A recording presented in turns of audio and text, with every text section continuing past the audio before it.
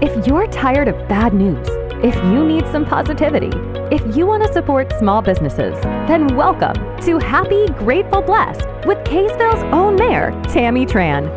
Here, you'll get to see the best of humanity from within Utah's hidden gem, Kaysville City. Every month, you'll discover small businesses, hear unique and incredible stories, and understand the difference you make in this wonderful city.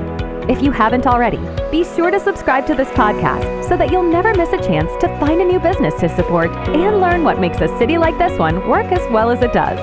So join us as we explore Happy, Grateful, Blessed with Tammy Tran. I'm here today with Chief Oberg from the Kaysville Police Department. Thanks for being here. Good morning, Mayor. Thanks for having me. Appreciate you taking the time out of your busy schedule to talk to us. Absolutely, my pleasure. In Kaysville, you know, we see you guys driving around and we're grateful that you're here. And a lot of people would like to kind of know what you do and kind of learn a little bit about the behind the scenes things that happen at the police department. Okay. So will you first just introduce yourself, tell us a little bit about your history and your background and how long you've been here? I've been the police chief for 10 years. I've done 28 years almost in law enforcement, most of that time at the Bountiful Police Department. Like I said, I've been here for 10 years. I live not in Kaysville, but just over the border in Layton City, and I had a lot of friends and family grow up and live in Kaysville. So when this position opened up, it was attractive to me just because I had a connection. My grandfather lived in Kaysville. I spent a lot of time with him growing up. I'm married. My children are all grown. I have one grandchild, so my kids are off living their own life, and it's just me and my wife at home right now. Did you grow up with a law enforcement family? Did you have family members that served? I didn't. I didn't have any connection with law enforcement, and when I was out of high school and kind of going to college here and there, and doing jobs here and there, trying to find what I wanted to do for a living, one of my friends was going to the police academy, and I thought, maybe I'll try that out and do that. That sounds fun. See what that's about until I figure out what I want to do when I grow up. And I got in, went to the academy, got hired, and just found it to be a good fit for me. Every day is a different day, doing different things all the time, different opportunities to kind of keep you interested and engaged in the job, and the camaraderie and trying to just spend your life doing something that mattered. Right. Felt good to me and was fulfilling. So growing up, was that your personality? Did you like to help people? What were your interests? Growing up, I was kind of the kid that stood up for the oddballs. I had a bunch of oddball friends, and I was one of the kids that didn't like the bullying and things like that. And I take pride still looking back on the times I did stand up for somebody, and I beat myself up for the times that I didn't and should have. That's good. Still, I've tried to raise my own children that way, although they don't want to have anything to do with police work. Hopefully that's still instilled in them. Right. Trying to make the world a better place. I think that's great. Did your friend that went to the academy, are they still in law enforcement or? They're both retired. Oh, they are? Okay. Yeah. Yep. I went to the academy with two of them. One of them became a police chief a couple of years ago and just retired recently, and the other one retired about 4 years ago, 4 or 5 years ago. That's great, but they stayed in it, stuck with it. Yep. That's good.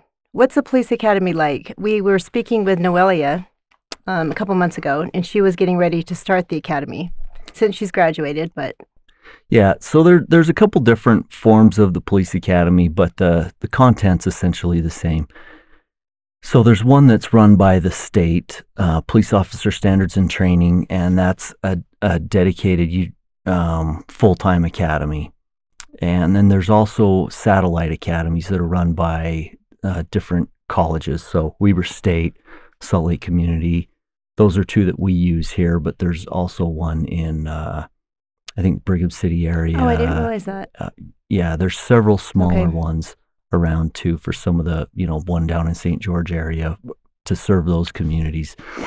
And some of those programs are longer in time, may take 6 months to complete, where the full-time dedicated one at Post may be shorter, but the number of hours that the cadets have to complete are all the same across the board, and the curriculum's the same across the board. And they need to learn report writing and how to handle a domestic, and there's some scenarios, and there's also some tests that they have to pass, and be able to learn how to arrest somebody, and drive a car in an emergency situation, all of that kind of stuff. Right. So they go and learn the basics, and then they come back to an agency, and we kind of build upon that. Okay, that's good to know. So they can get on the job training. So really the path forward, if someone is listening and wants to maybe get into law enforcement but has no experience. Yeah. What it used to be is cities hated to hire somebody that didn't have their certification already, because it's kind of expensive to hire somebody and then pay for them to go through school and pay their wage the entire time. That's tough. And we used to not have to do that, but probably the last 5 years we've been forced to do that, just because there's a shortage of candidates. But the ideal way for us is, if somebody's interested, they will take the initiative and just send themselves through one of these academies, one of these satellite academies, through one of the colleges, and then they're a better candidate for us. And I see. We know then, when we're hiring them, okay, this person they've already passed the tests and gone through the course, so we don't have to worry about them not being able to complete the course. That makes sense. Or getting in and thinking, no, this isn't my thing. Yeah, halfway through exactly. It. Okay, so the ideal candidate would have gone through the course and then come to you for a job. Yeah. And that's okay without experience? Yes. Okay. Yep, that's okay. That's okay. Rarely do they have any kind of experience when they go through the police academy, and that's kind of what it's for, is to give them a foundation. Okay. But we do occasionally hire people like Noelia you referred to. She didn't have any experience. She came to us from Baltimore, and we just felt like she had some things that made it worth hiring her with no police academy time and sending her. She had a degree in criminal justice already, and some of those intangibles that can be tough to find.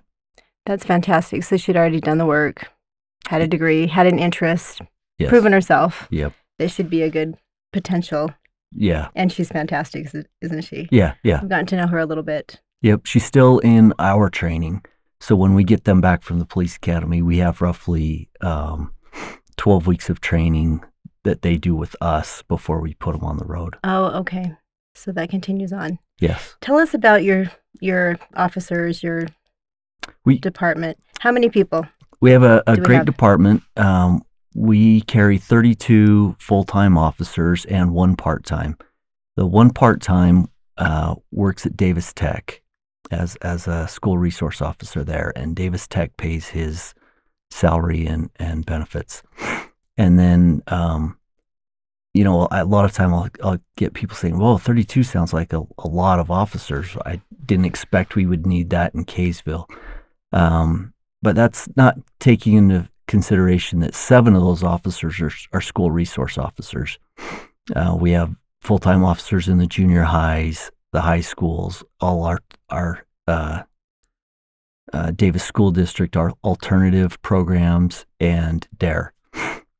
And so that, when you take away those 7, we're down to 25, and half of those are in patrol. So we've got to provide 24-hour service 7 days a week, 365. Right. So we've got roughly half of those in patrol, and then there's some in investigations, our detective division, and administration. The officers that are at the schools, are they there full time, and that is, and they just rotate through the schools, right? Or are they assigned to specific schools? They're assigned to specific schools. So okay. Each school will have a specific officer, and so they've got that one person that hopefully gets to know the kids and the parents and the problems and the issues at that school, and the school will have one point of contact, one dedicated person that when they need somebody, they can call that officer. And That is really nice. yeah, I think it's gotten more and more important in America, with everything that's going on in our schools, to have a program like that in place to try to keep our children safe. We're an old city, and so we ended up with a lot of schools just because that's where they were built before all these other communities grew. It's true. And they're full, so. Yeah, we have roughly, we have a little more than 20,000 kids in our schools every day. So when you put that and compare that to the 7 full-time dedicated, that doesn't seem like a lot of people, really. Yeah. Watching out for the kids, but that's good. They do a fantastic job. Yes, they do. So they're over there. You mentioned investigations. Tell us a little bit about the types of investigations that we have in Kaysville, because I know a lot of people, when I was telling people I was going to be interviewing you, the comment, well, what happens in Kaysville kind of happened. Sure. And I heard a lot of that. And even before we got on camera, we talked a little bit about some of the garages that have been broken into, some of the car break-ins that have happened at some of our business locations in the last couple of years, and some of those challenges. And those are the type of calls that our detectives follow up on. Anything that an officer can't investigate fully themselves, and that would be due to a lack of training or expertise or just time resources, because we need them out on the street, conducting traffic stops and being available for the next call that comes in. So we're a bedroom community. We don't have a ton of retail, but we do get, car break-ins and things like that. We also, because we're a bedroom community, we have our share of domestic violence cases, child abuse cases. We have one detective assigned full-time just to deal with our domestic violence, child abuse, sex abuse cases. That detective we have on a grant, so that that's nice. That makes that a little bit more affordable for us to be able to do, and that's probably our most busy detective. Really? Unfortunately, I mean, we look around and think Kaysville is such a peaceful, wonderful place, and it is. But we're also human here, I guess. Yeah, we've got problems too. Our property crimes went down last year, but unfortunately, our persons crimes went up last year, and those are going to be the assaults, the sex abuse, the domestic violence, things like that. Do you think was that based on COVID numbers and the COVID sort of isolation that people felt? I don't know. A lot of people want to attribute it to that, but I don't feel good attributing it to that, because I just don't know. I think it's really speculative, and crime trends are so tough to predict. I've tried to draw a correlation most years with the number of traffic stops versus accidents in our city. So if we're not doing a great job enforcing traffic, then I would expect our vehicle accidents to go up. And that's generally been the case. But last year, we did a great job on traffic. We made over 5,000 traffic stops in this city, and our accidents still went up. Really? So, yeah, I think you can draw some correlations between what we do and crime, but not all the time. And that's why I'm reluctant to attribute some of our persons crimes going up to just being isolated and at home more. Yeah. Yeah, and some of those statistics regarding COVID, I don't know. Yeah. It's hard to know how much of it really happened as just part of life or really happened as a direct result. Yeah, I will say that I think police departments across the country, and ourselves included, are seeing more mental health related issues, whether those are crimes or just quality of life problems that will affect a household or even a neighborhood or city. Right. And that's something I think our whole country's grappling with right now. It is, and it's something that we need to let the community know you deserve huge kudos for. Oh. Because really getting a mental health advocate for Kaysville City on a grant was so smart and forward-thinking, and I know that happened a couple of years ago before the COVID stuff happened. And it's just so nice to know that we've got somebody that can be a resource. Can you tell the community a little bit more about her and her role? Absolutely. And Stuart as well. Yeah. So we've got I think you're talking about Jennifer. I was talking about Jennifer, but also Winchester. Stuart. So Jennifer is our victim advocate, and that was one of the first things I wanted to do as a new police chief in Kaysville. But it took me a little time to, be able to find the money for that. But that is a grant-funded position, and my thoughts along that are that the criminal justice system has gotten pretty complicated over the years, and a defendant or somebody who's arrested, they've got an attorney, whether they get their own or the state provides one for them. They've got an attorney to navigate that. Law enforcement has prosecutors and city attorneys to help us navigate it, but the victims really don't have that. And so that's Jennifer's purpose, is to really collaborate with these victims and communicate with them and help them navigate this system that has gotten pretty complicated. And she is extremely busy. We didn't know how busy she would be until we got her, and we were a little bit worried when we asked for a full-time position. We weren't sure we would even get funding for a full-time position, just because we're our bedroom community with fairly low crime. But we got the full-time position, and she is incredibly busy, and she does a great job for us. Not only with the victims, but she's also been able to come back and talk to the officers and talk to myself. Hey, Chief, we kind of dropped the ball on this, or if we could have approached this way, we might have been a little bit more successful.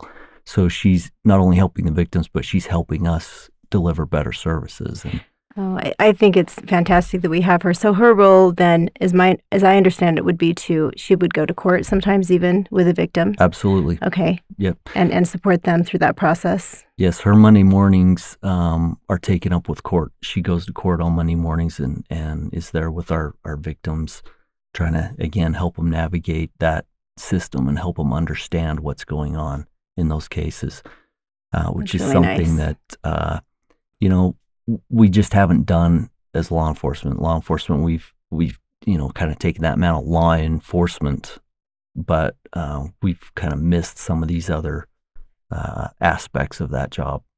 Well, and it's so, I just think it's so important. It is. Because the victim, will continue to be victimized so often because they don't remove themselves from situations, or they don't know how. They don't know how to find other resources, and so they're still stuck in a cycle that just continues on, and there's no fix for it. And so yeah, and some victims, that's all they've ever known. Mm-hmm. You can take maybe a domestic violence case, for example. Maybe they grew up in that environment, and so that is what they get into as an adult, and that is just what they know. They don't know that, hey, this isn't healthy, this isn't right, and don't know how to get out of those situations. That's really awesome. So that's one of the first things you did as a new chief.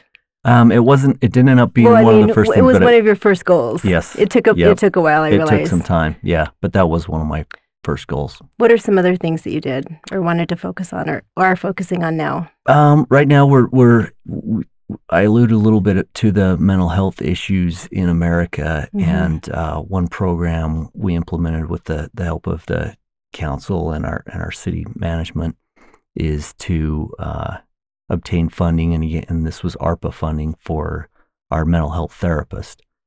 And part of his job is to give therapy to the officers, help them manage their sleep, their PTSD, some of those challenges that come with the job that we've just been, as an industry, horrible at addressing. And the other part of his job is to look at some of the cases we deal with, mental health related cases that our officers deal with, and kind of like Jennifer, make sure that we're doing things the way we should. And if we're not, he can provide us feedback, but also help get some of our residents help where they can, make referrals or even intervene and help them until they can get, their own therapy or get into a program. He can help teach classes. He did a class up at DTC earlier this year to kind of talk about some mental health issues to that student body. And I think he's really making a big difference in people's lives in Kaysville. I think he is too. It's been really fun to watch. He has a lot of passion for this, and I think he's especially good because he's a retired officer who went back and got his licensed clinical therapist degree, and so he's able to apply what he's learned for that degree with his law enforcement experience, and it's made him very effective. It gives him street creds, doesn't it? Yeah, it does. With the officers and our firefighters. Right, because he's done what you've done. He understands what it feels like, and is not just a person that has no experience and no background in it. Yeah. To really relate to them. One thing, with some of these high profile police abuses that have been highlighted in the media that we've seen over the last 5 years, a theme that's come back to police leaders is you can't put somebody out on the street that's not a healthy product. What you put out on the street is what you're going to get back. And if you have an officer who's got some mental issues handling calls, what do you expect that you're going to get? Right. And that's something that we hadn't done a great job at in law enforcement, and Stuart is really helping us improve in that area, so that we've always had an emphasis on fitness, because if you have a fit officer, they're less likely to use more force than is necessary against a suspect, and they're also less likely to get assaulted by suspects. So we've always had fitness is important, but we've always neglected kind of the mental aspect of that, and so we're trying to get a grip on that, and Stuart is helping us get there. Well, and we're one of either the first or the few I think departments. we're the second in the state. In the state, which is incredible to have a resource like Stuart. Yeah. And it's really been helpful to us. I know we've needed him. We've had some emergencies and some hard things this year, and it's been great to have him on board. Yeah, yep. He's made a huge difference. Chief, I appreciate you being here. Appreciate you telling us a little bit about the department and the job that you guys do. We appreciate you. As a person that lives in Kaysville, I really didn't think we had a lot of serious things going on, but we do, and so we appreciate everything that you guys do to protect us and keep us safe. Well, thank you, Mayor.